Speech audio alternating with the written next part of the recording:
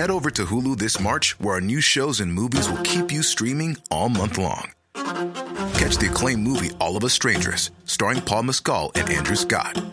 Stream the new Hulu original limited series We Were the Lucky Ones with Joey King and Logan Lerman. And don't forget about Grey's Anatomy. Every Grey's episode ever is now streaming on Hulu. So, what are you waiting for? Go stream something new on Hulu. This is an RNZ podcast. Hi, I'm Dan Slevin, sitting in for Simon Morris. This week on At the Movies, 24 years after Pixar changed the world with the first computer-animated feature film, those lovable toy characters are back for an unexpected fourth installment. Everyone, Bonnie made a friend in class. She's already making friends. No, she literally made a new friend. I want you to meet Forky. Hi. Hello. Hi. An unexplained phenomenon erases the Beatles from the minds of everyone, except for one lucky musician. Oh, I believe in yesterday. When did you write that? I didn't write it. Paul McCartney wrote it. The Beatles. Who? And a poor Korean family see an opportunity to change their luck. 실전은 기세야. 그동안 미술쌤도 여러 명 바꿔가면서 해봤는데요. 하나같이 한 달은 못 버티더라고요. 제가 사람 하나가 휙 하고 떠올랐는데. 어머, 너무 궁금하네요.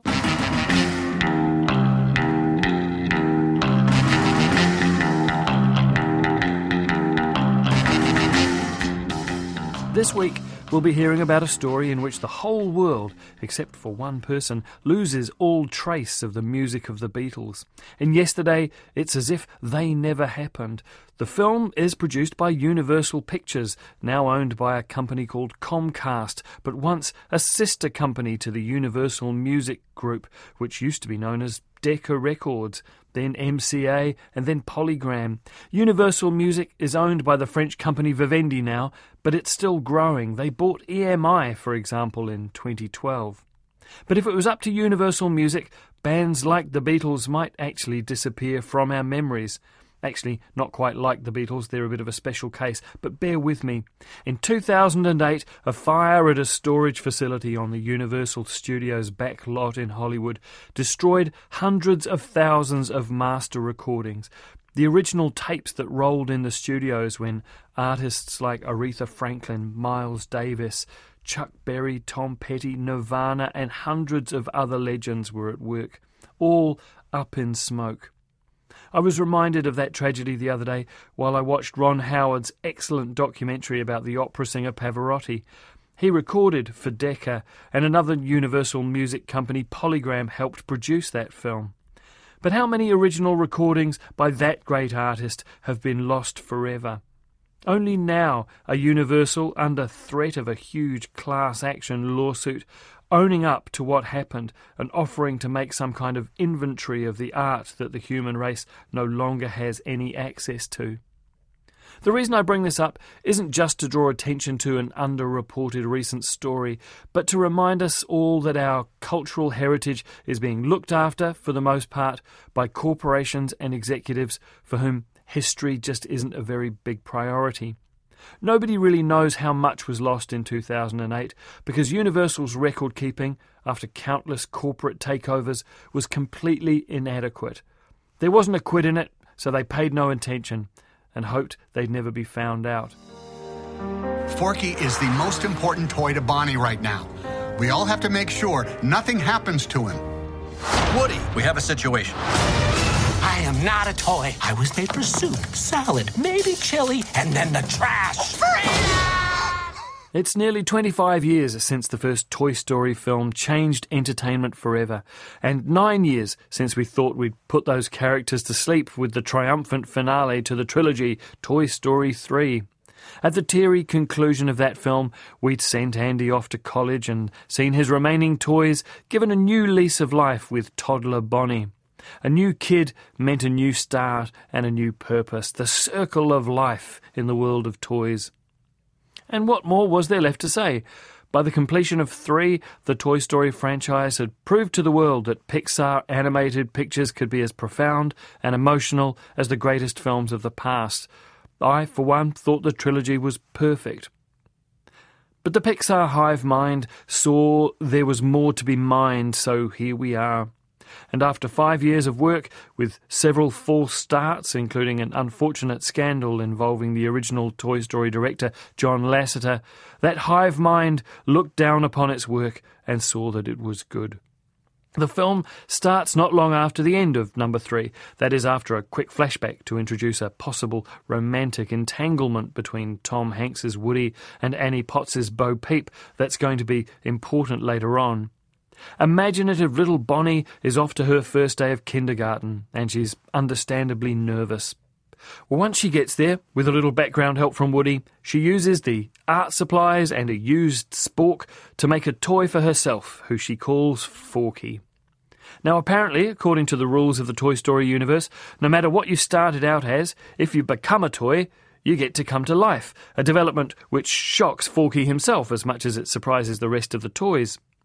In fact, Forky's new identity, his first identity, makes him extremely uncomfortable, and he'd rather not be a toy at all. But Bonnie's love for him means that Woody and the gang simply must insist. When Forky, voiced by Tony Hale, makes a run for it while the family are on a road trip, it's up to Woody to get him back before Bonnie's heart breaks. Hey, howdy. Hey there. Sorry to bother you, but... Why, you're not a bother at all. We were just out for my early morning stroll. And look, we met you. My name is Gabby, and this is my very good friend, Benson. Oh, Woody, pleasure to meet you. Well, it's nice to meet you, Woody. And you are? This is Forky. I'm Trash. Our kid made him. Kid? Toys around here don't have kids. Are you two lost? Lost? No, but we are looking for a lost toy.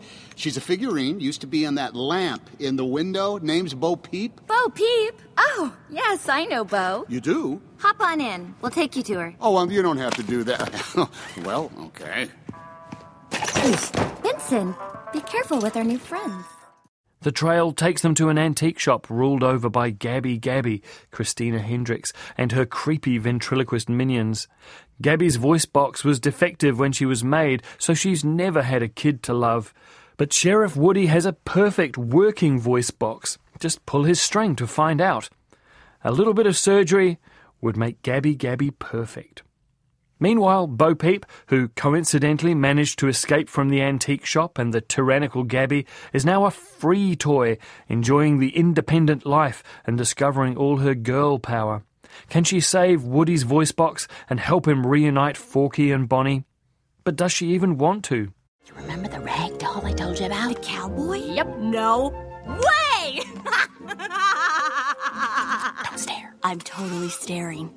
Woody, this is Giggle McDimples. Oh, hi, Giggle. Whoa, you didn't tell me he was a cop. Howdy, Sheriff. Officer Giggle McDimples. I run Pet Patrol for Minneapolis. Yeah, search and rescue. Officer McDimples isn't the only new character to be introduced in this film. TV comedians Jordan Peele and Keegan-Michael Key steal almost every scene they're in as carnival prize plushies desperate for a home. But even they can't compare with an actor who is having quite the moment in 2019. Keanu Reeves, who everyone seems to acknowledge is the nicest person in the business and who is doing some of the finest work of his career. Reeves plays Canadian motorcycle stuntman Duke Kaboom, a kind of cut-rate Evel Knievel.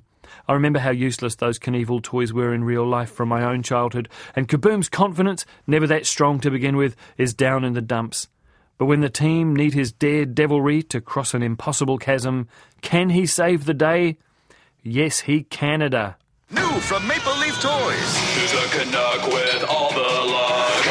Now you can bring home Duke Kaboom. Who's the most spectacular daredevil Canada has ever seen? Are you kidding? It's a commercial. It's not real. I can't jump that far. Like so many of the best Pixar films, Toy Story 4 is not a kids' film at all. I mean, it is, obviously, but even saying it is not just a kids' movie isn't quite getting it right. These are films for adults. While the extremely well-thought-out fan theory that Toy Story 3 was actually an allegory for the Holocaust might still be a bit of a stretch, we don't have to stray too far from home to find utterly relatable, almost universal adult concerns. Toy Story 3 was about parenting and having to let your child go out into the world, even though that kid has needed your love and protection for their entire lives. Toy Story 4 is sort of about retirement and finding a life purpose when your work has been done. These characters have lived full and exciting lives for the benefit of their kids as well as us watching. Why shouldn't they hit the road for a while and find themselves? And then, of course, there's Forky himself, one of the most interesting characters ever animated, and one who confronts the big existential questions every day, and who is as terrified of the answers as the rest of us. Why am I alive? You're Bonnie's toy. You are going to help create happy memories that will last for the rest of her life. Huh? What? Oh, yeah. No film this year has made me happier than Toy Story 4. When you and your companion are still discussing the long and fascinating character development of Buzz Lightyear the following day, you know you've got your money's worth. It's rated G and should be playing everywhere. Oh, I believe in yesterday. When did you write that? I didn't write it. Paul McCartney wrote it. The Beatles. Who? John, Paul, George and Ringo, the Beatles. Which Beatles is this? The insect Beatles or the car Beatles? The pop group Beatles. Nick, help me out here. Right, yes. There's this problem with musicians. They presume everyone else has this encyclopedic knowledge of obscure pop, in this case, the Beatles. Wow, this is the most complicated joke I've ever heard. It's a very nice It's not a song. very nice song, Nick. It's one of the greatest songs ever written. Well, it's not Coldplay. It's not Fix You. It's not bloody Fix You, Carol. It's a great, great work of art. Wow. Somebody suddenly got very cocky. Imagine, if you can, a world where there was no British rom-coms. That means no The Tall Guy, 4 Weddings and a Funeral, no Notting Hill or Love Actually, no About Time, although to be fair I think the world has forgotten about that one already anyway. Imagine then that you wake up one morning and you are the only one who can remember all those benign but insanely popular romantic comedies. Wouldn't you just want to bust one out featuring all the beautiful clichés of the genre?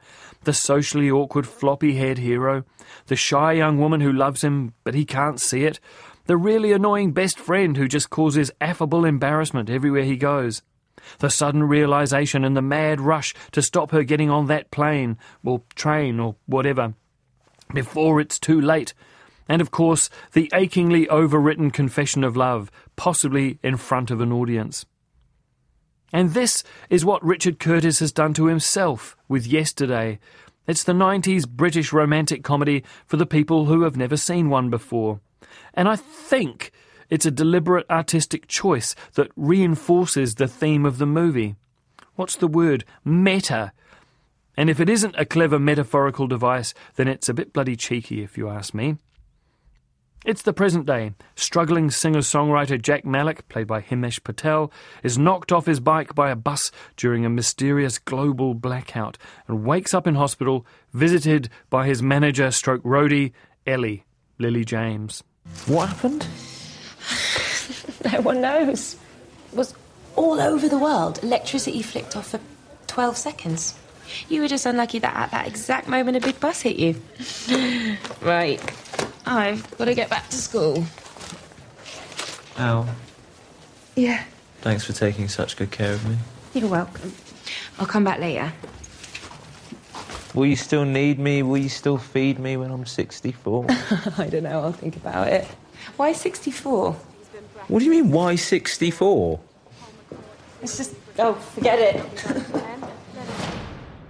While that reference to the Beatles when I'm 64 might well fall flat for a lot of people Ellie's age, the fact that none of his friends recognise the classic ballad Yesterday awakens Jack to the idea that the world may not be quite as he remembers it.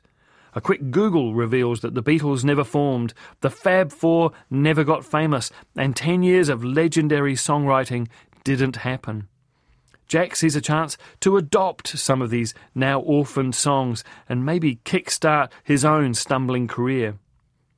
Which they do, eventually taking him all the way to LA and a very 90s version of the music business. It's Terry! Terry! Terry, Jack's just playing us a new song. What's this one called? Leave It Be. Let It Be. Oh, excellent. Well, rock on, Jack. When I find myself in times of trouble... Shall I have a drink, Terry? Dad. Well, I'd already heard that bit. Yeah, I'll get beer, please, Jake. Excellent. Carry on, Jacko. I'll be back. Hurry it up, darling. You're losing the crowd.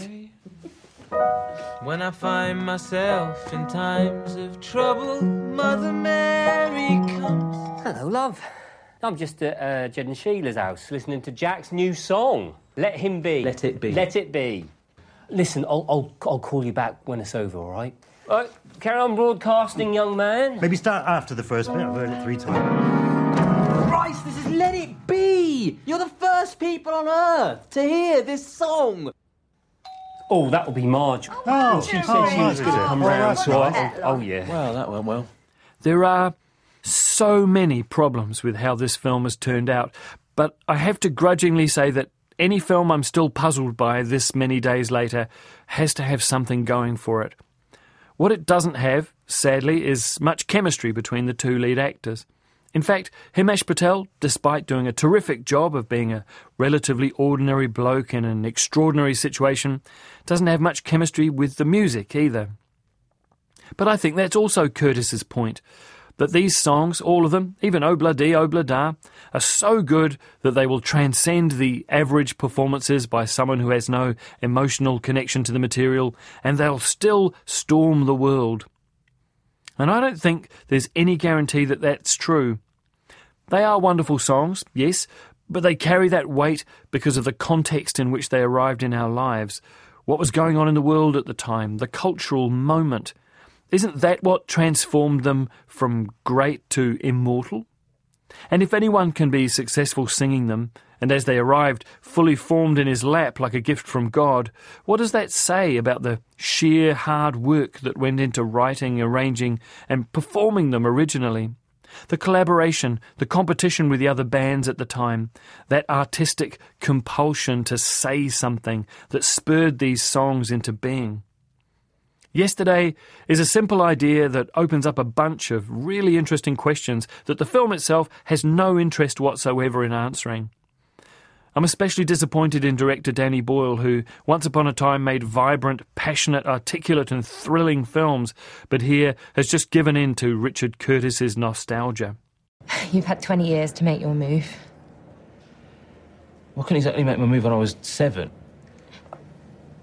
And you've had 10 years. Exactly right, but... No, so... I've been waiting half my life for you to wake up and love me. Having loved you for half a lifetime, I realised when you left that I had made a bad choice doing that. And now it's got even trickier because... when you were playing in pubs, we were the perfect match, but now... I'm an actual school teacher in actual Lowestoft, and you're the world's greatest singer-songwriter. No, I'm not. Except that you probably are. A key figure in all of this is the pop star Ed Sheeran, who plays an enormously successful pop star called Ed Sheeran. But weirdly, it's the character of Jack that most closely resembles the real Sheeran. In fact, whole chunks of Sheeran's life have been purloined by Curtis for this central character. His Suffolk background, his discovery online, his early supporting act opportunities, and the fact that he's married a friend from school, with the romance between them blooming relatively late. Then there are the accusations of plagiarism that have dogged him. There's not much of Sheeran's real life that Curtis hasn't grabbed. And with permission, obviously, as the real Ed Sheeran seems to be a fairly amiable character, despite the fact that he's not that well treated by the story. About the song, the title... Hey Jude. Jude is just... It's a bit old-fashioned. That was the kid's name, right? What kid? That the song's about. Oh, the kid, yes, the sad kid. Now, let me just give you this advice, right? Song title. I won't charge you a penny for it as well.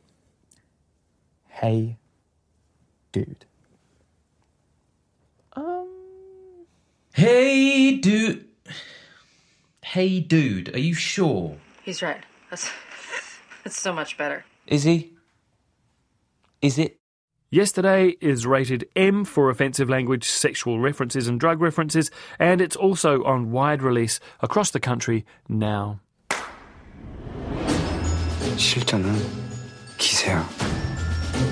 그동안 미술쌤도 여러 명 바꿔가면서 해봤는데요. 하나같이 한 달은 못 버티더라고요. 제가 사람 하나 휙 하고 떠올랐는데. 어머, 너무 궁금하네요. And finally to South Korea, where one of the finest filmmakers working today plies his idiosyncratic trade.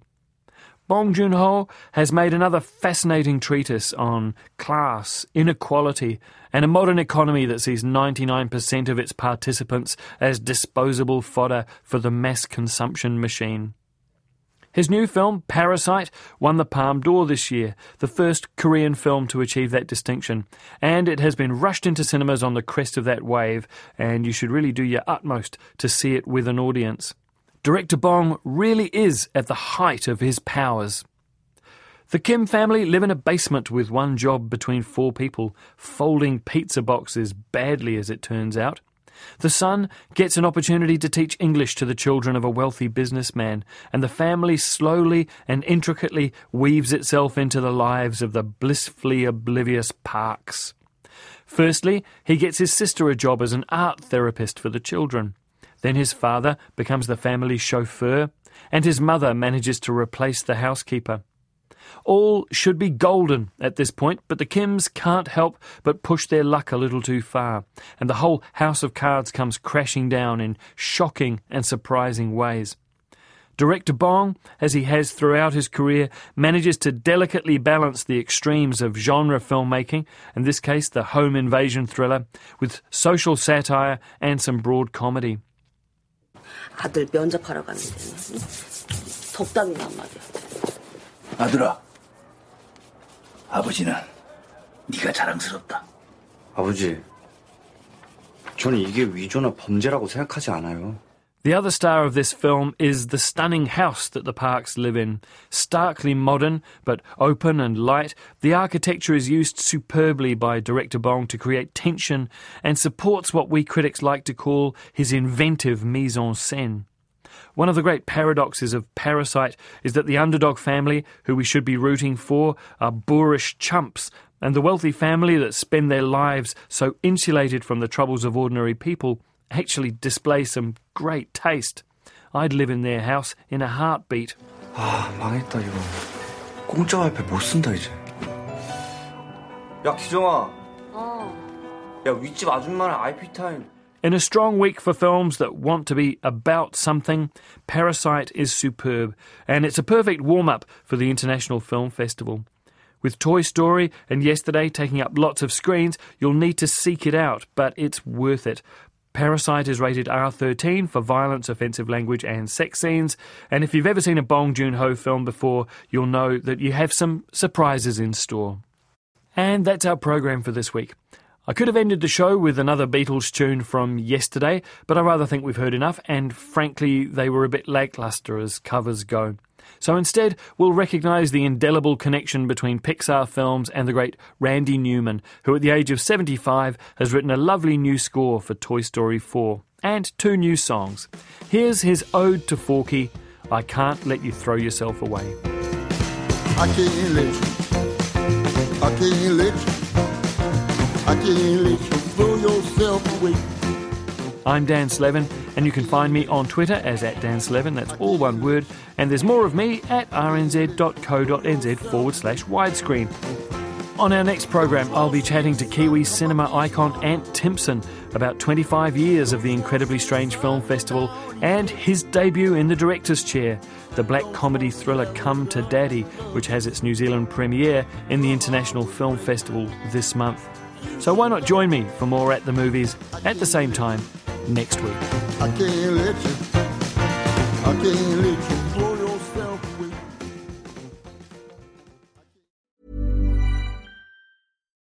Botox Cosmetic, out of botulinum toxin A, FDA approved for over 20 years. So, talk to your specialist to see if Botox Cosmetic is right for you. For full prescribing information, including boxed warning, visit BotoxCosmetic.com or call 877-351-0300. Remember to ask for Botox Cosmetic by name. To see for yourself and learn more, visit BotoxCosmetic.com. That's BotoxCosmetic.com.